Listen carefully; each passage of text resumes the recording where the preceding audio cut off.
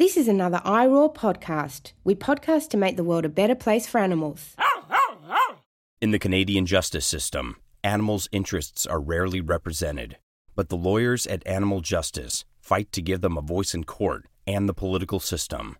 This is the Paw Order podcast, and these are their stories.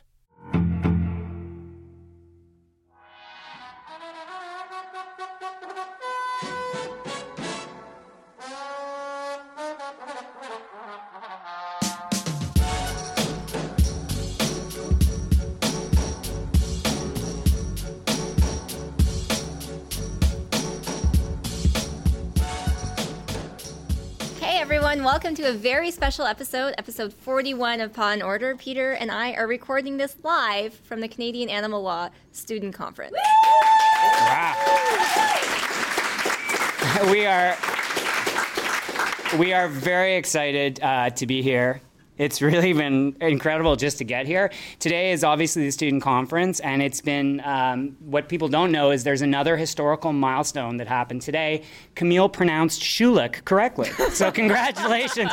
Congratulations to Camille. That was like the first time she's managed to get it right. It only took me a year. Yes, we're very proud of Camille over at the Paw Order home office. This is really a thrill. It's a thrill both to be here in Halifax. It's a thrill to be back with my co-host because we don't get to do the live ones. Our last one was live from the Northwest Territories. And we're just excited to be part of this conference. Camille, what does all this mean to you, this big conference day? Well, it's been a year in the making. It's a pretty big first in Canada, and what's really been a year of firsts. The first animal law conference, the first time that we have passed any serious new animal protection legislation at the federal level since the 1800s. So I think we're really well poised to make pretty huge gains in the years ahead, and I'm excited to talk about all the momentum we've made so far at this conference and keep the momentum going. Yeah, I'm excited too about all those things, and of course meeting all these wonderful people. There's nothing that inspires me more than meeting young students who are excited to make change in this country, because that's what I think is the future of this movement. In fact, earlier today, I was talking about a young student who inspired me. I spoke about it at some length. I poured my heart out. I said nice things to my co-host because I am accused of being mean to you. And I went at length. I'm not going to repeat everything I said. I just wanted to point out that when I was doing that, that was the moment my esteemed co-host Camille Laubchuk chose to take a break from the conference. She literally left the room for the 10 minutes in which I was speaking nicely about her, so she will never hear it, and that is just fine with me. I mean, I don't actually believe this happened. Maybe one of you can vouch for it, but I'm doubtful. Anyway, I was actually doing my job. I was doing a media interview. It's work. You know, you've heard this before. It's work with Camille. In fact, her latest work was, you know, the usual Camille gallivanting around. This time it was New Zealand. Camille was gallivanting around New Zealand for 2 weeks, pretending it was a work trip. Isn't that what happened, Camille? Yeah. Well, I mean, I actually did some work. I went to the New Zealand Animal Law Association conference, which was fantastic. I was excited to be there because some of you may have heard already about a little bit about the fact that New Zealand has a much better animal protection structure than Canada and most other places in the world. But of course suffers from many of the same other problems, especially with enforcement, that we do. So it was fun to learn a little bit and get back to the country where you spent many of your formative animal law years. That's correct. My formative animal law years. You met up with one of my best friends and the person who really got me on this road in the first place. And the truth is, we all need someone to get us on this road. It's very rare that someone is like you, Camille, who's just inspired intrinsically. I was sort of doing other things, and a good friend of mine, we'll give her a shout out, is Deirdre Bourque, who I have known for 20 years now, and she was an absolute passionate animal rights activist who went to law school. So sort of Camille before Camille. She didn't go to law school for any purpose other than to advance her animal rights activism, and that was just an incredible thing. And she came to see me one day, and we hit it off, and I've been unable to get out of this movement ever since. It's been a terrible drain on my time ever since then, but that's the way it is. And I'm so glad that Camille had a chance to meet with her, especially because she's really quite an inspiring person. And now it's in New Zealand, it's gone from like you and Deirdre to over 100 people at the conference. It's incredible. It is. The growth of these things is really quite unbelievable. And, just seeing what's going on here, that we have a packed conference in Canada is just, I remember when an animal rights conference was a couple of people sitting around a cafe, trying to find if the cafe had soy milk so we could actually drink something. Like, that's essentially what a vegan conference or an animal rights conference was back in the day. And now here we are, and we're doing a live episode of Paw Order in front of like a room full of people. It's pretty unbelievable. Yeah, the conference, it sold out 2 months before it began, so not bad. Yes, so we have a very special episode of Paw Order today. We are doing something we have not done. We're doing like an homage. We're harking back, to our second episode ever. Was it second or third? Third episode. I apologize. Our second episode was federalism. Our third episode was a live Q&A that we did in my animal law class. That was a year and a half ago. And Camille came to visit, and we did a live Q&A, and we answered questions from students. And we're going to do that again today. We're going to take some questions from students, and then we are going to do something very special, which even Camille doesn't know about. This is a surprise that I have planned, which is going to involve audience participation, and it's going to involve Camille participation. She doesn't know that yet, but this is going to be great. And then we are going to finish with everybody's favorite segment, Heroes and Zeros. Everybody's favorite part of the show. By the way, just an interesting fact. The first time we said that, I have to look at that. I actually looked this up. That was episode 4, Camille. The first time we ever said it was everybody's favorite part of the show was episode 4. So that's a long, long time ago.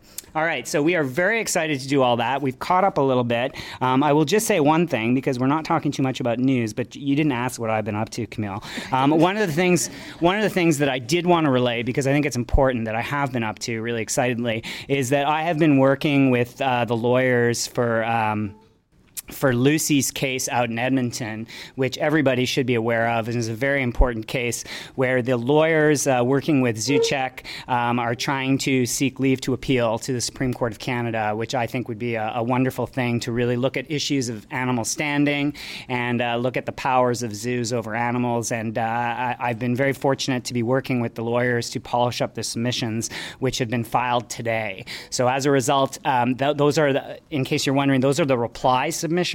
So essentially, they filed leave to appeal a couple of months ago. The City of Edmonton Zoo and the other respondent, City of Edmonton Zoo and City of Edmonton and the Zoo are the two respondents. And they wrote back essentially saying this is not a case that merits the attention of the Supreme Court, and explained why. And then ZooCheck gets to write reply submissions, which I was helping with.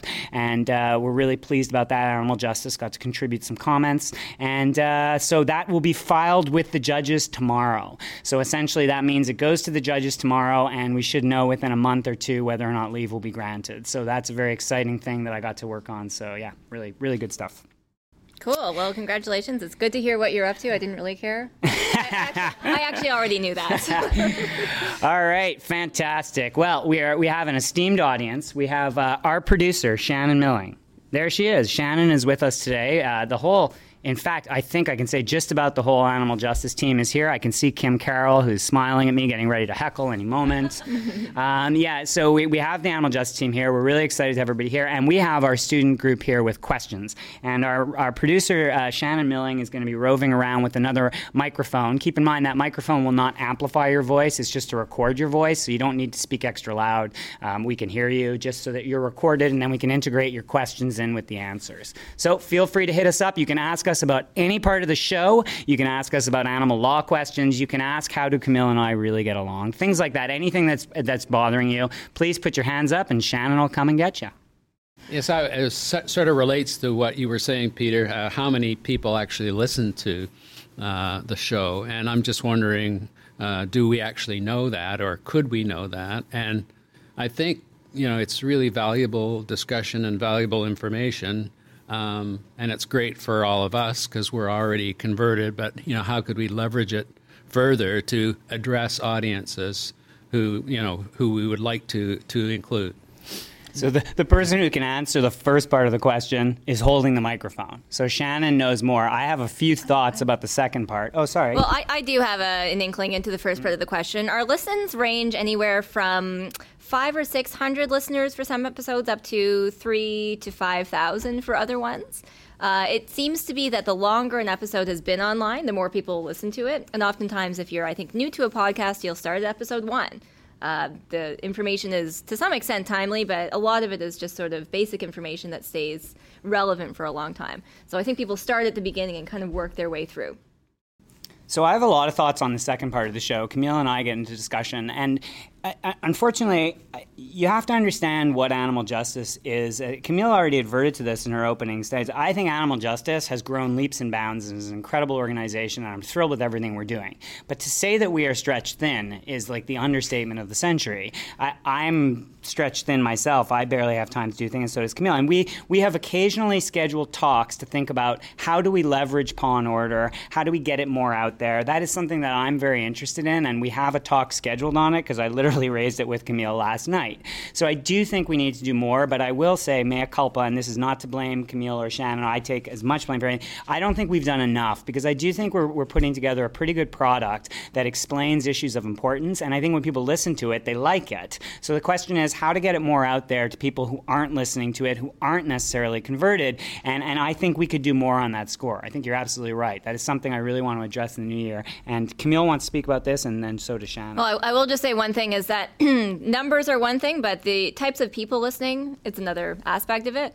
And we've heard from various individuals about judges listening, about heads of judicial councils, about people who are members of parliament listening to it. So, it's unfortunately one of those things where we can't really get data on it and understand exactly who checks it out. But I have anecdotal information that we're getting some quality, powerful people tuning in. Also, I just want to add that we recently joined a new network called the iRoar Podcast Network. We've only been with them for about a couple weeks, but it's basically a network that's been created to connect podcasts that advocate for animals. So our Hen House is on it, the Animal Law Podcast in the States is on it. There's a few others, but basically it's a website where all these podcasts are put together and people can go there and check them all out. So now we're all kind of promoting each other. And that's something that's very new, but I expect our numbers will continue to grow because of that connection as well. Hi, so my name's Crystal Ann, and I'm a third-year law student at the University of Ottawa. I just want to thank you for having us on this special episode. I love listening to the podcast on my way to school. So my question is, politics and law really go hand in hand. So with the upcoming election, I was just wondering if you could give some advice to people in the room who care about animal law issues. This is one of my hobby horses, is the absolute need that we have as a society and as people who care about animals to elect animal-friendly politicians. So I'm thankful for that question, Crystal Ann, because I think it's the most timely thing we can be considering right now. So the federal election is on October 21st. This podcast will be out by then. You should be able to find our endorsements of specific candidates from all parties at humanevoters.ca. The reason we endorse people is because we find animal-friendly candidates from the Liberals, the Conservatives, the Greens, the NDP. We've got a Bloc candidate on there. And we want to build the cadre of animal-friendly people in Parliament who are willing to go out and pass legislation. We heard a little bit earlier today about the fight to pass Bill S-203, which outlawed whale and dolphin captivity. I can tell you without a shadow of a doubt that never would have passed without some real key champions for animals in Parliament. So people like Nathaniel Erskine-Smith from the Liberal Party, people like Finn Donnelly from the NDP, Elizabeth May from the Greens, who was the House sponsor of the bill, Michelle Rempel from the Conservatives. These people all put their necks on the line and really stuck themselves out there to move this legislation along. And it's just impossible to get something through unless you've got those members of Parliament advocating for you. So I really urge people to not only vote for animal-friendly candidates, but I think even more importantly, volunteer for them. Show up at their campaign office, go knock on doors with them for an evening or an afternoon. Show them that animal-friendly people will support animal-friendly candidates. They will come to expect our support and understand that they need to be good on the issues if they want to benefit from it. It really does make a huge difference, and politicians, I can tell you, remember the people who helped them get into office. They're more likely to take a meeting with you later and to do things that are in line with your policy goals.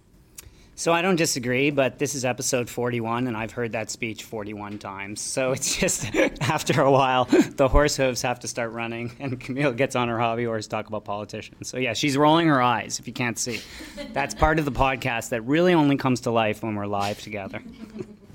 Hi, I'm Kira. I'm also third year at University of Ottawa, and obviously I would like to practice animal law, and as a law student, that's a question you're asked a lot, what area of law you want to practice. So I'm just wondering, how do you answer the question that always comes back of what is animal law? If you could give like an ideal like elevator pitch answer of that question. So we both sort of practice animal law, but in different ways, in the sense of Camille's not in the courts as often as I am, though I'm not in the courts that often on animal law issues either, though I do represent clients on animal issues. The field of animal law is going to be a topic of this conference a bit later on, and to be honest, we're both sort of privileged in the sense that we both get to practice animal law. I get to do it because I have two other full-time jobs that allow me to devote time pro bono to animal issues. So I don't earn very much from animal law issues, but I don't have to because I have the luxury of other jobs.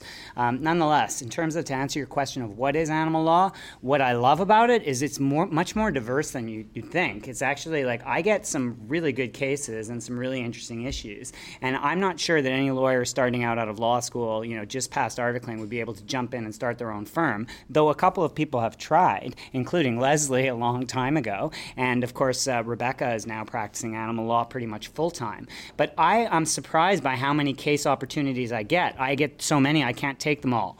So I actually have a little cadre in Edmonton where I forward people to. I had a landlord-tenant case came up recently where someone wanted to retain me, and I was just too busy. So it was an issue, like they were essentially getting forced out with their dog. So I forwarded it to someone I knew who had taken my class, and I'm now forwarding cases out. But in terms of the type of cases that I actually do and the type that are available, I'd say a large part of the practice, if you're doing animal law, is what I call core animal issues. So I do get some stuff like Rebecca mentioned in the earlier day. I do get calls for custody disputes. Most of the work that I've actually done is, to be honest, is damage claims. So I have gotten to, I've sued a couple of vets. I've sued a couple of vets and a couple of kennels. And I'm really trying to use those cases. You think, well, those are not big cases. They don't advance animal law. I totally disagree because I asked for a lot of money, and I tell those vets and kennels that I'm quite willing to go to court if they don't want my money. So I make the claim much higher than it should be, and it's actually worked out well because they usually settle for a lot more money than the client would ordinarily get. But the reason I do that is because they come back to me with the animals aren't worth anything, and they cite the precedent, and I say I'm quite ready to go to court to fight that out. Let's go fight out the issue of how much the animal is worth, because that's an issue I want litigated. So I'm ready to go litigate if the clients are. So that's really exciting work for me. The same thing with custody, of showing the interests of the animal. And then finally, there's the pro bono stuff I do, where I'm working, for example, with ZooCheck or Animal Justice or other organizations trying to advance animal interests in a variety of ways. And those types of cases are constantly still emerging. We don't even know what they're going to be.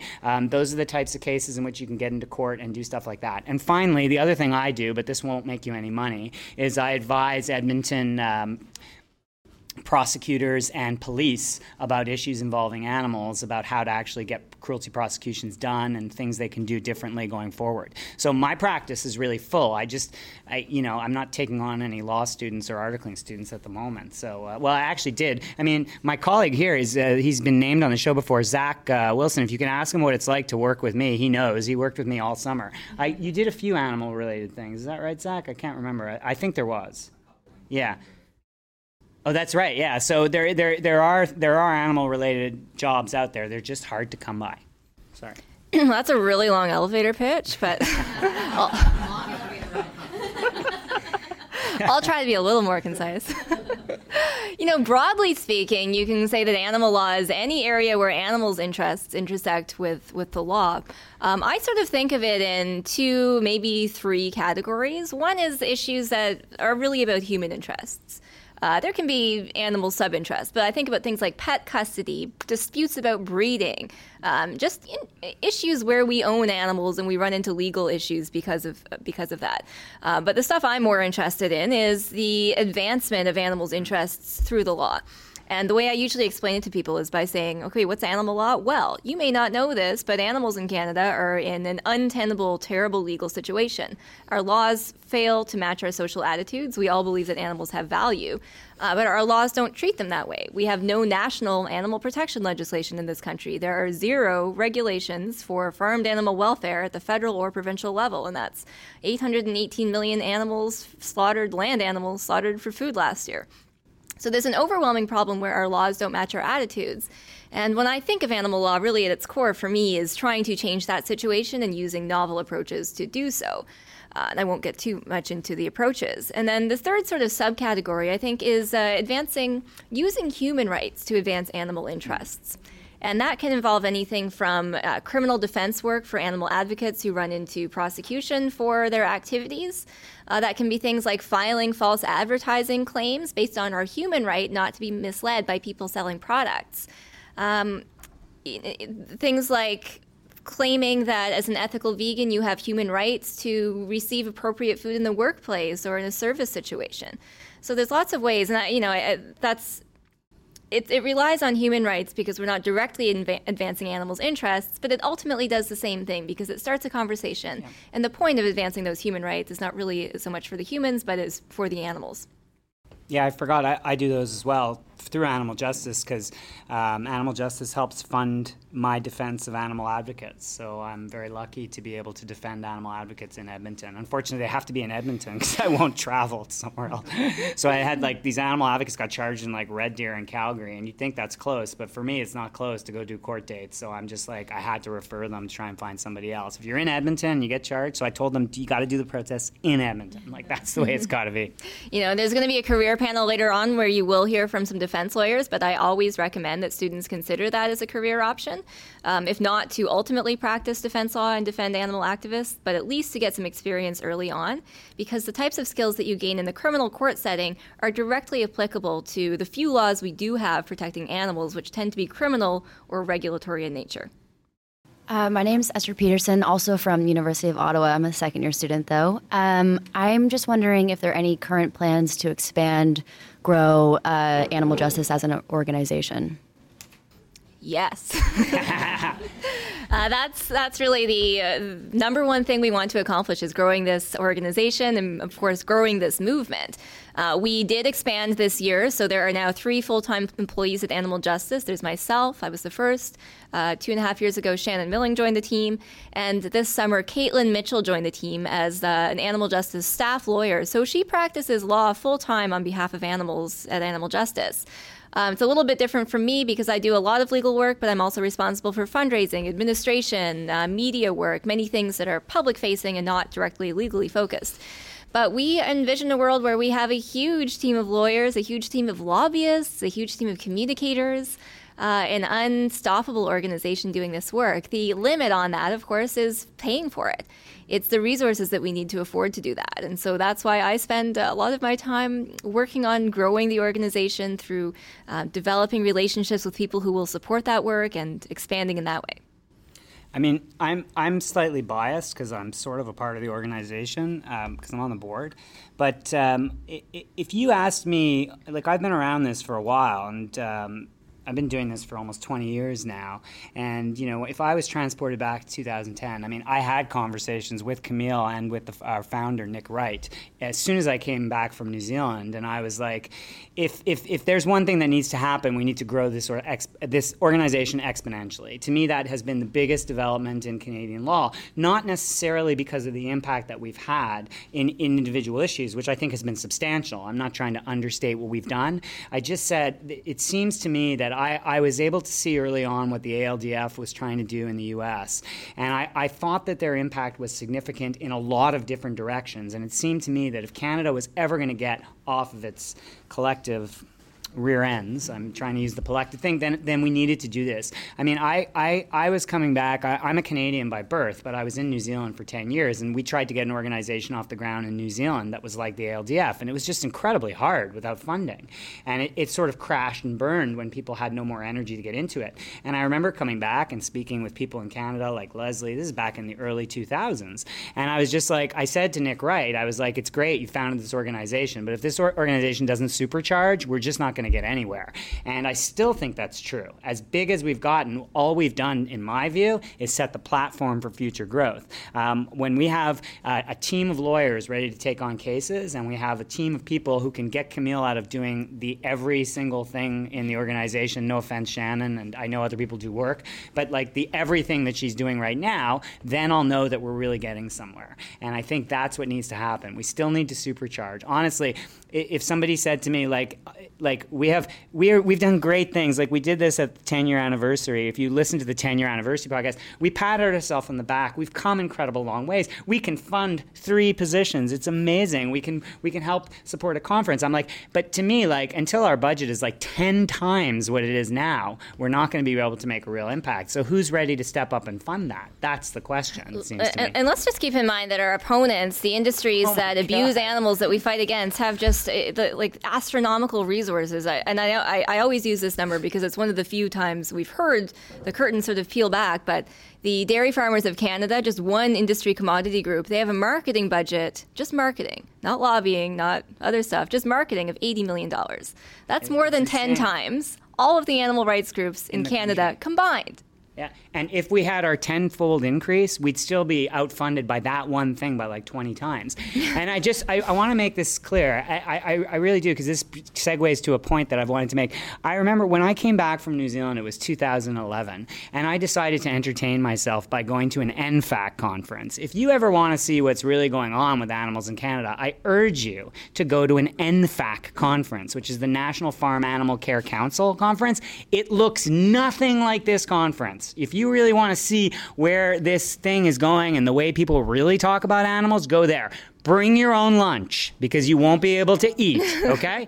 But let me tell you, it was incredibly instructive, because what I saw is exactly what Camille's mentioned. I remember when there was a presentation by, I'm going to get the name wrong, what's that council in Ontario, Farm Something Care? It's essentially that lobby group for... Food and Farm Care Council, maybe? Food and Farm Care Council of Ontario. Okay, this is just one of the myriad of lobby groups for farming industries. She was incredible. I was like ready to bow down. I was like, her presentation was so slick and so amazing. I was sitting there with my, little whatever. I wasn't presenting, of course, because why would they want anyone to present?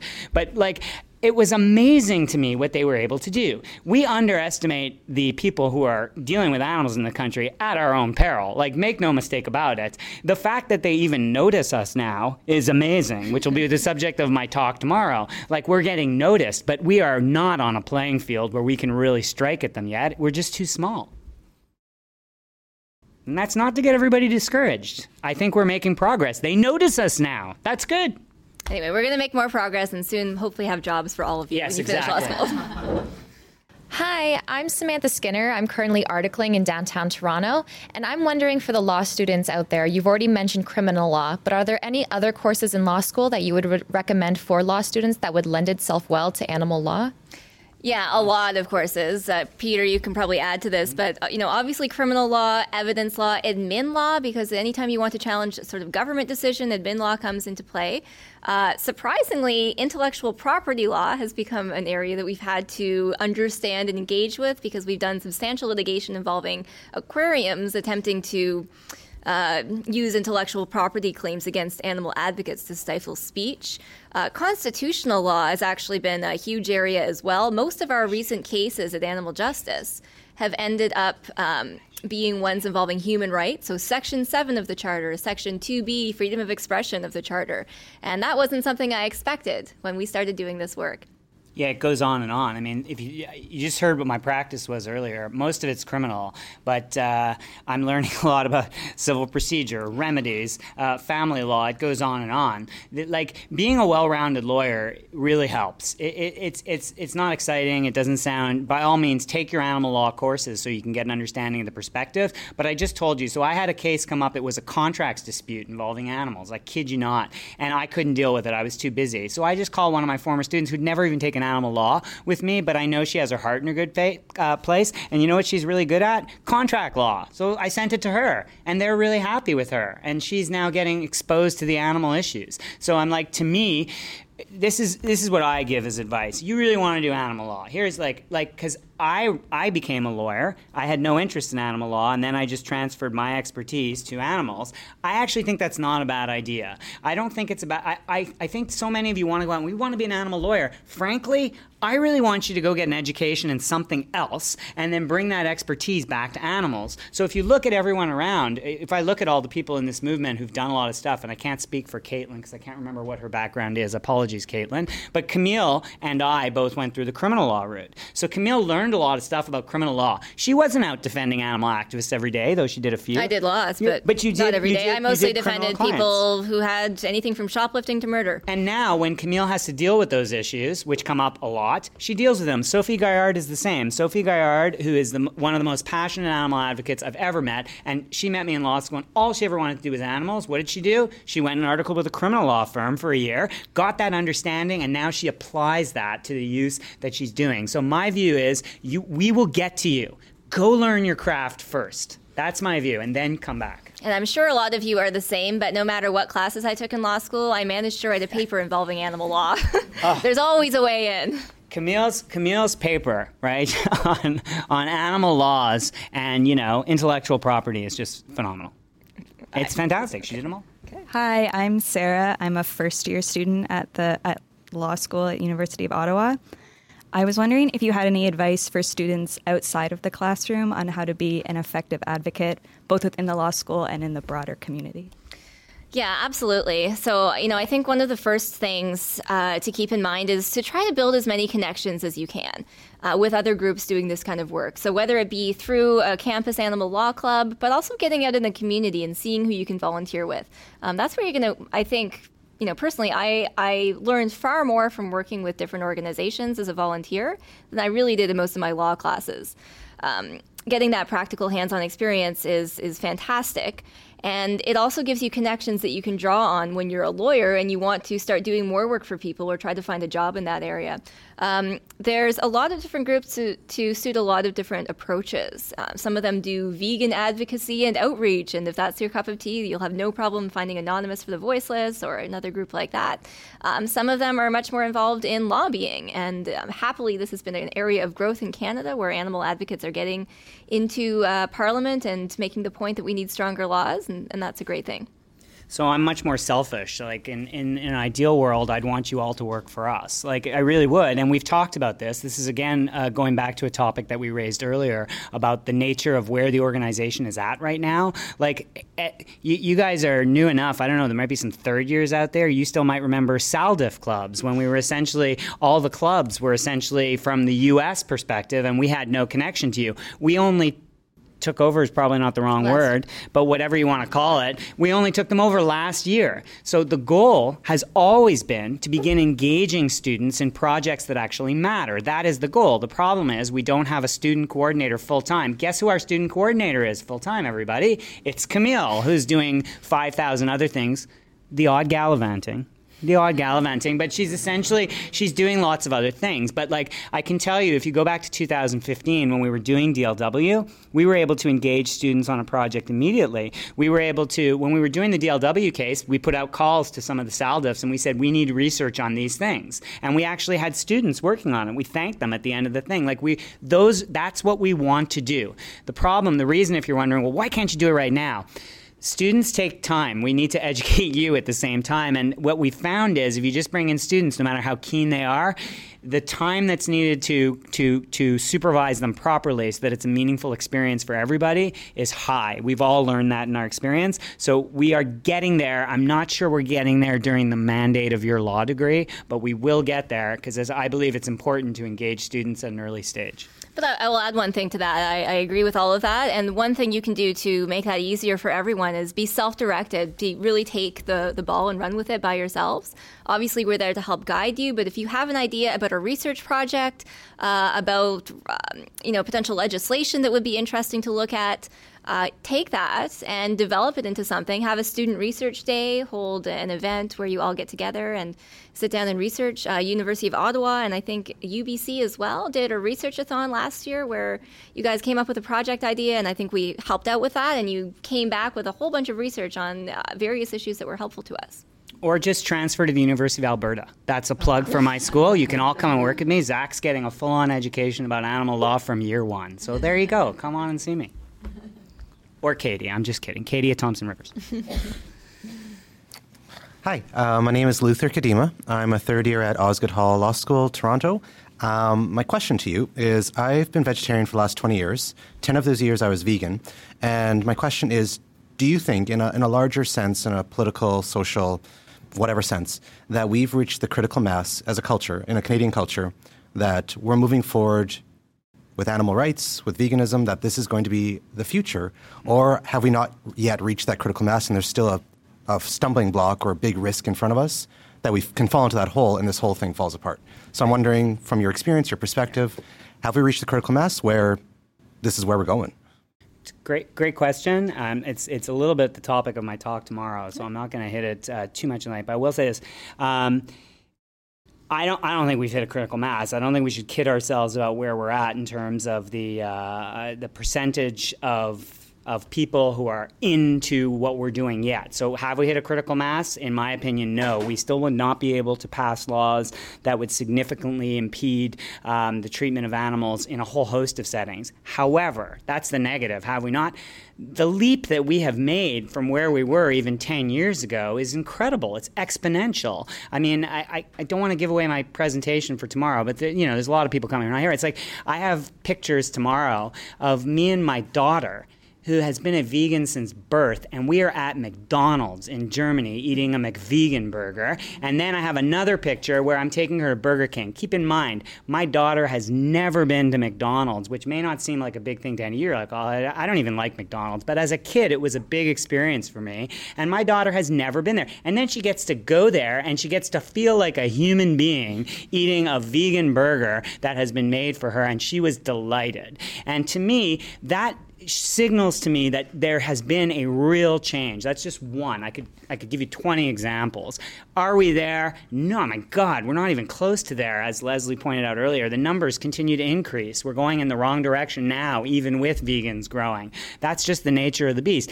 Are we further along than we were 10 years ago? In my opinion, we were virtually nowhere 10 years ago. So yes, we've come a long way. I agree we've come a long way. There's some really positive trends in there, and there's some really negative ones. So the positive is obviously that we're discussing Beyond Burgers, we're discussing vegan athletes, we're discussing all kinds of things about the way that we consume and use animals in society. We're passing legislation now. The downside is that we're not really making much of a practical difference for any animals. We're killing more than we ever did before. Animal Justice compiles slaughter statistics in Canada. And, just as recently as a few years ago, it was more like 750 million land animals killed for food. It's 818 million last year. So that's gone up by about 10% just even within the last few years. A lot of that is related to the growth of people eating chicken, and fishes don't even count in that analysis because their lives are measured in tons. They're not seen as individuals. They're just masses of aquatic animals. So we're seeing people like chow down on Beyond Burgers and people moving away from eating beef for climate reasons, but are they moving towards chickens? Are they moving towards fishes? In my view, that's actually, a lot worse from an animal rights perspective because you need to kill fewer of those tinier individuals to get the same amount of flesh. So, in some respects, our attitudes are changing so rapidly, but in other respects, we're moving and falling further behind because of shifting consumption patterns, because of developing countries wanting in on what the West has enjoyed for so long and developing their agriculture industries and killing and slaughtering and eating more animals there as well. So the places where I see real progress, and progress that's not just theoretical, not just about our attitudes, but is actually translating into meaningful legal change, is animals and entertainment. That's one where people's attitudes have just shifted astronomically in the last decade or so. We've seen films like Blackfish, we've seen films like The Cove. A lot of people are just questioning why we have zoos at all. And I always say that if we had to start from scratch today, nobody would dream of creating a zoo. We've advanced past that idea. Ringling's Brothers circuses had to close down in the States. They first had to abandon their elephant acts because of public pressure. And then they shut down entirely, and they said that the animal activists had won. They said that people's attitudes had changed, and nobody wants to see that anymore. So we are making real gains there, but, to be pessimistic, it affects so few animals. We're talking about, a ban on whale and dolphin captivity that didn't actually change anything for any single individual in Canada. Marineland has grandfathered in possession of 50-some belugas, 1 orca, and 5 dolphins. And they are going to stay there until somebody builds a seaside sanctuary and convinces Marineland to move them there. Well, that's not quite true. It does affect the future animals that are not being born into marine land captivity. So it does, but not one single animal who's currently alive. Correct, but there would have been more even today, as we know from the marine land thing. Anyway, I don't want to argue that with you, Camille, because I do think that's right. And the only thing I'll just add to that last point is I do think that you're right, just to put a positivistic spin on it a little bit, is that the entertainment thing is where we're making headway. And I have said this on Paw Order before. It's like, to me, until we can get rid of chuck wagon races, it's like talking about animal production is impossible, because those are such low on the legitimate purpose scale that it's really, to me, you have to get rid of those things before you can start having meaningful conversations about other stuff. Now, before we go forward, I just want to say this. I've looked at our clock. We only have time for one more question if we're going to do that. And there's like 50 people. I wish we could go on forever. Well, I'm going to make one more comment about that. And I don't want to be too pessimistic, because generally I'm pretty optimistic. I see what we've all done in the last decade and the last 20 years, and it's awesome. I think one area where we are poised to make real gains, and it's starting to materialize and will more so in the next decades, is replacing the use of animals with other technologies. So the biggest one about this obviously is cultured meat, clean meat, lab manufactured meat that comes from animal cells but is slaughter free. Rather than trying to convince everybody to go vegan for moral reasons, why not just replace the products they're already used to eating with those that taste the same and hopefully are cheaper and just as convenient? So that's, I think, going to be a huge area. And I predict that once people are no longer participating in the slaughter-based meat system, attitudes about whether it's appropriate to kill animals are going to change as well, because that cognitive dissonance will be removed. And one speaker that we'll hear from this weekend at the conference is Dr. Charu Chandrasekhara, who is running the Canadian Centre for Alternatives to Animal Methods at the University of Windsor. Her goal, and the goal of many scientists around the world, is to replace the use of animals in scientific medical testing by developing alternatives that don't involve the use of animals. That could be in vitro tests, that could be an organ on a chip, as cultured skin cells. There's all kinds of innovative approaches. Hi, Josh Brath, full-time faculty at Georgian College in our community safety programs, and a PhD candidate at Charles Sturt University out of New South Wales in Australia. I'm actually doing my doctorate in relation to wildlife enforcement practices and illegal wildlife trade. So prior to the podcast, there was a great deal of discussion relating to animal harm and cruelty, and the question of the legitimate purpose test as well as economic factors.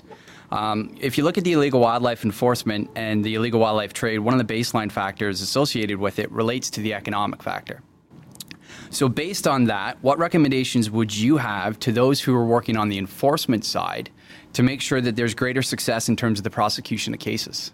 So I'm not an expert on wildlife enforcement per se as a particular interest, but I am learning more and more about enforcement as a problem. And the basic problems with enforcement is that most of the people on the enforcement lines don't really know about how the criminal justice system works. So that's true where it's a private entity, which is much less true in the wildlife situation.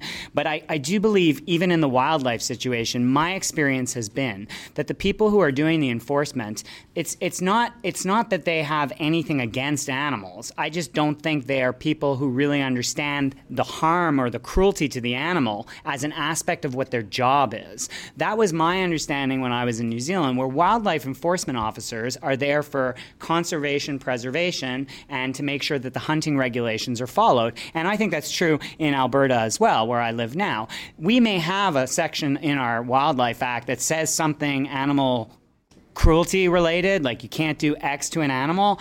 My view is that when the people go in on those things, what they're really trying to investigate is, are they tagged properly? Are you hunting out of season? So to begin with, when you say, what would I do? I would actually try and make these enforcement agents have a cruelty or a welfare-based approach to begin with. And to be honest, I found that in almost every system. I mean, Camille can talk, I'm sure, at length about the CFIA.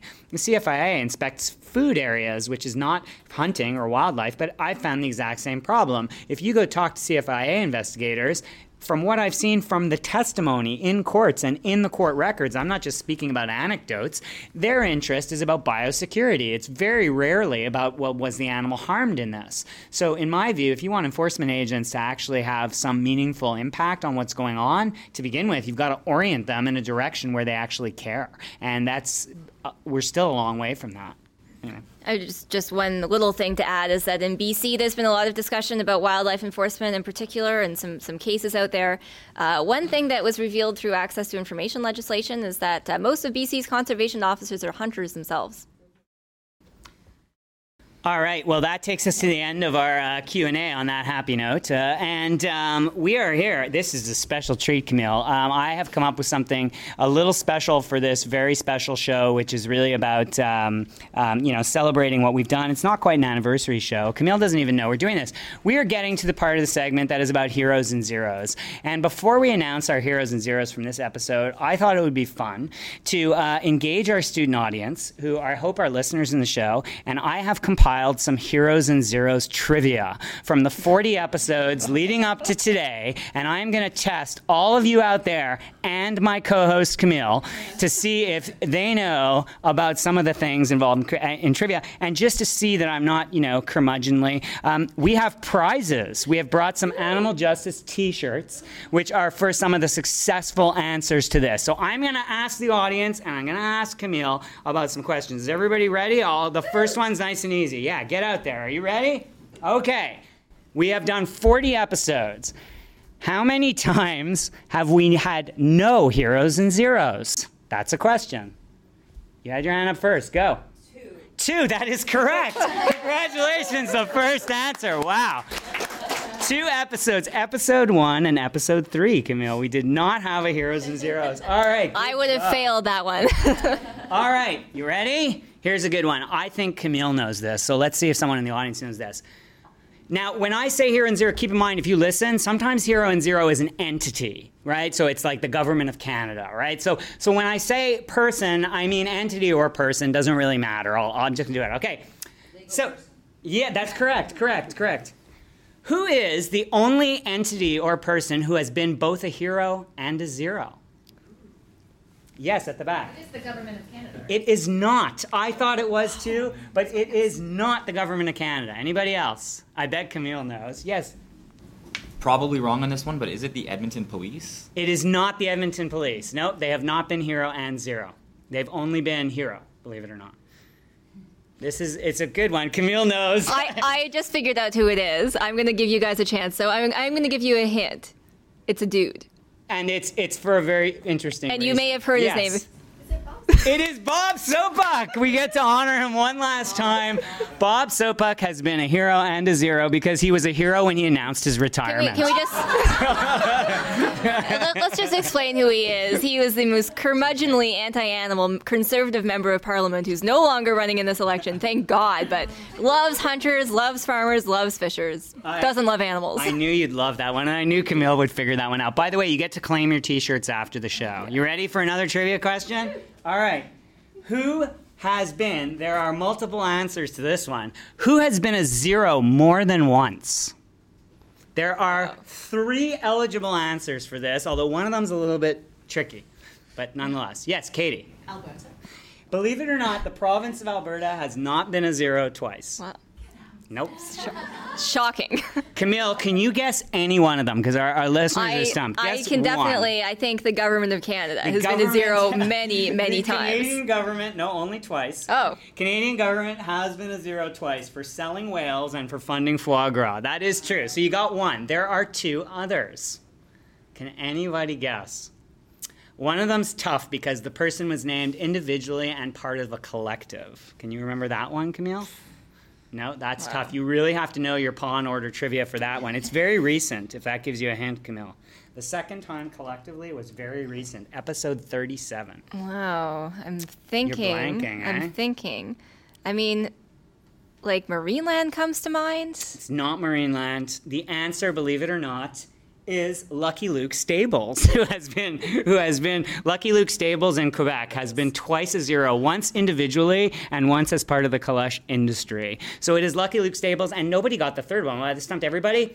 It's Bob Sopuck again. Not only has he been a hero, he has been a zero twice. All right, fantastic. I should have known that. Okay, now, leaving out, I tried to count the most heroes. The most heroes by jurisdiction. The answer is international because we call from so many. So leaving out international, just going to provinces or the federal, and federal counts for Canadian government or any federal agency, which jurisdiction has the most heroes? It is actually a tie, and you can pick either one. Yes, at the back. Province of British Columbia? It is not British Columbia as the most heroes. They've only been named a few times. No. And by the way, that counts for anybody who lives in that province. So it's not just the province of X. It's anybody. So Lucky Luke Stables would be 2 zeros for Quebec, right? Can anybody guess which jurisdiction has the most? Yes. Ontario? Ontario is a fairly safe guess, and it is true. They have 5.5 heroes. Good for you. And which is the other? Can anybody guess? It might surprise you, but nonetheless true. Oh. Newfoundland? No, it is not Newfoundland. Jody. Alberta. It is Alberta, believe it or not. Alberta has 5.5 heroes. And if you're wondering why they're both 5.5, can Camille answer why they're both 5.5? There has been a split. Think about it. There was one hero where we named both a hero from Ontario and Alberta. Jeez, you've done far more research into our history than I have. You forgot your politics, Camille. We named Nathaniel Erskine Smith and Michelle Rempel as co-heroes for one episode. So that was probably when they did a press conference together with some other MPs in support of the whale bill. Now, much more interesting is who has the most zeros. This has been a long-running battle on heroes and zeros between Camille and I. Who has the most zeros? Which jurisdiction? Yes? Quebec. It is not Quebec. Surprisingly high, but it is not Quebec. Yes? BC? It is not BC. Also surprisingly high, although they're only in 4th. They have 4. Yes. Manitoba? It is also up there. You're listening, because SOPA counts for 2 alone, but they only get 4. Keep going. Anybody have an idea on the jurisdiction? Yes. Alberta. It is not Alberta, which is why I wanted to raise this, because I thought it was, because I was complaining for a long time. Is it federal? It is not federal. Feds are only 5 times. The answer, believe it or not, way ahead is Ontario. We've named Ontario 10 times as the most zeros, which is double anybody else. Well, I mean, we started the podcast a few months before the election of the current Ontario Premier Doug Ford, so... That is true. Now, this is a tough one, but you just got to shout out numbers. Are you ready for this one, Camille? Okay. How many people at this conference who are appearing at this conference have been heroes? Oh. Go for a number. Oh, a number? It's a number. 7. Nope. Keep going if you want a t-shirt. 9. Nope, not there yet. 12. Nope. 27. Boy, no one even close. Oh, who said that? 6 is the answer. Correct. It is 6 people, including Jody Lazar, who is named a hero, and including Zach and myself. Somehow we got named heroes at some point. So we got to 6. Congratulations. And there are several others, of course. That is my hero and zero trivia, Camille. I went through all 40 episodes to find hero and zero. Wow. Congratulations. That way, now we've done the research, Camille. So when we come back at episode 100, we can do it all again and see. So that brings us, of course, to everybody's favorite part of the show, heroes and zeros. Heroes and zeros. Woo! So we have a hero and a zero for today, and I apparently have to name the hero because the hero, I already made the speech. The hero for this episode is my co-host, Camille, who has never been a hero. All right. Let's keep it in perspective, okay? There are numerous reasons I could award Camille a hero, but we are focusing specifically on we already awarded Jody a hero, so I won't go into all the wonderful things Jody did because we awarded her a hero for bringing this conference together. It would be unfair not to recognize Camille Lapchuk, who has done yeoman work in bringing this together. It was her vision really at the outset that said we need to do this. We did talk about this. We've talked about it for like 10 years. I didn't get anything going. So it was really Camille who brought all this together and said, we need to make this happen. So it's my great honor to name her the hero of this episode. Well, the honor is all mine. Thank you, Peter. Thank you, everyone.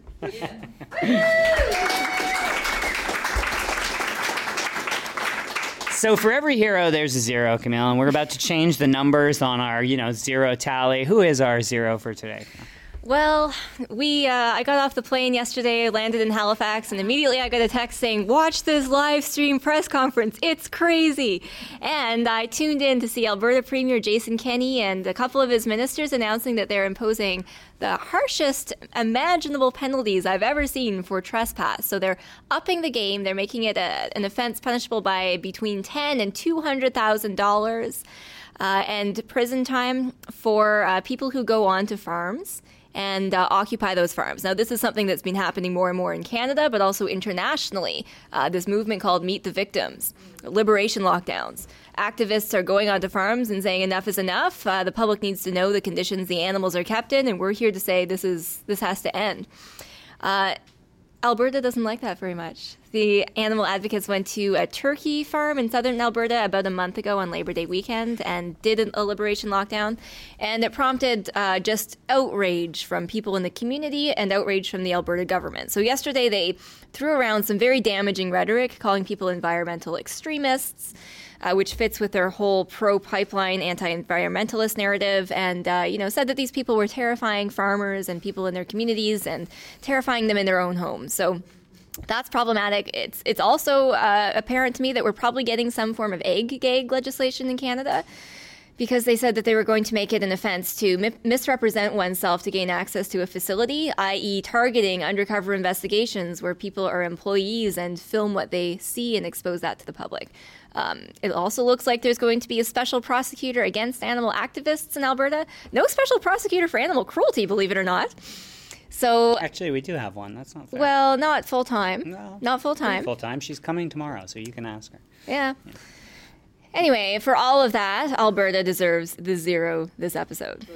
Boo. Boo. All right. Okay. Before all you people get out there on your high horse, it seems to me, Camille, in fairness, that they just beat Ontario to the punch, because it seems to me that Ontario is coming just around the corner any day now. And frankly, on another note, I think you've got this all wrong, Camille. I think in the spirit of the Bob Soapbuck hero, we should be calling Alberta the hero for providing us with plenty of litigation opportunities to come raise all these issues before the courts, because the more prosecutions they have, the more we will be able to fight against the unconstitutionality where that's appropriate, and if they put in ag laws, or we will fight in every other way that we can. So I guess, that's my positives. Yeah, it's really not my job to advise the industry on its strategy, but I got to say our job would be a lot more difficult if they weren't so clueless much of the time. You look at things they've pushed through the courts in the past, like the Anita Krines pig trial, which was the biggest international animal rights event in, I think, 2017. They've pushed all kinds of things where, as I think Katie Sykes put it earlier, they score a self-goal, kicking the ball into their own net. So if they want to have this discussion and they want to make it a public conversation about what we do to animals on farms, we're ready. So that brings us, sadly, Camille, because it has been so much fun, to the end of our special episode of Paw Order. I want to thank everybody here at the Animal Law Conference in Halifax for playing a part and bringing us some great questions. And as always, Camille, it is such a great pleasure to do this live with you. For all the times I poke fun at Camille online, you all know it is done out of nothing more than admiration, respect, and love. And honestly, she needs to be pricked just a little here and there, okay? Before her ego gets so huge, we need to. I was going to say something nice, but then you said that last part, so I'm just going to leave it at that. Thank you, everyone. Thank you. We'd like to thank our listeners for tuning in today. We'd love to ask you to subscribe to the Paw Order podcast using Apple Podcasts, Stitcher, Google Play, Spotify, or your other favorite podcatcher. Also, please leave a rating because it helps more people find the show. And if you can, please tell other listeners to share the podcast so more people can hear us. You can also consider supporting us on our Patreon page, patreon.com/Paw-and-Order, if you like what you hear. You can find me on Twitter at Peter Sankoff or at my website, petersankoff.com. And you can find me on Twitter at Camille Labchuk, that's Labchuk. And we always enjoy Twitter conversations about the show or any other animal law or political topics. And finally, we'd like to thank our producer, Shannon Milling. See you next time on Paw and Order.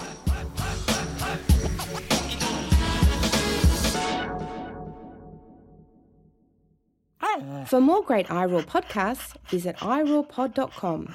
That's iroarpod.com.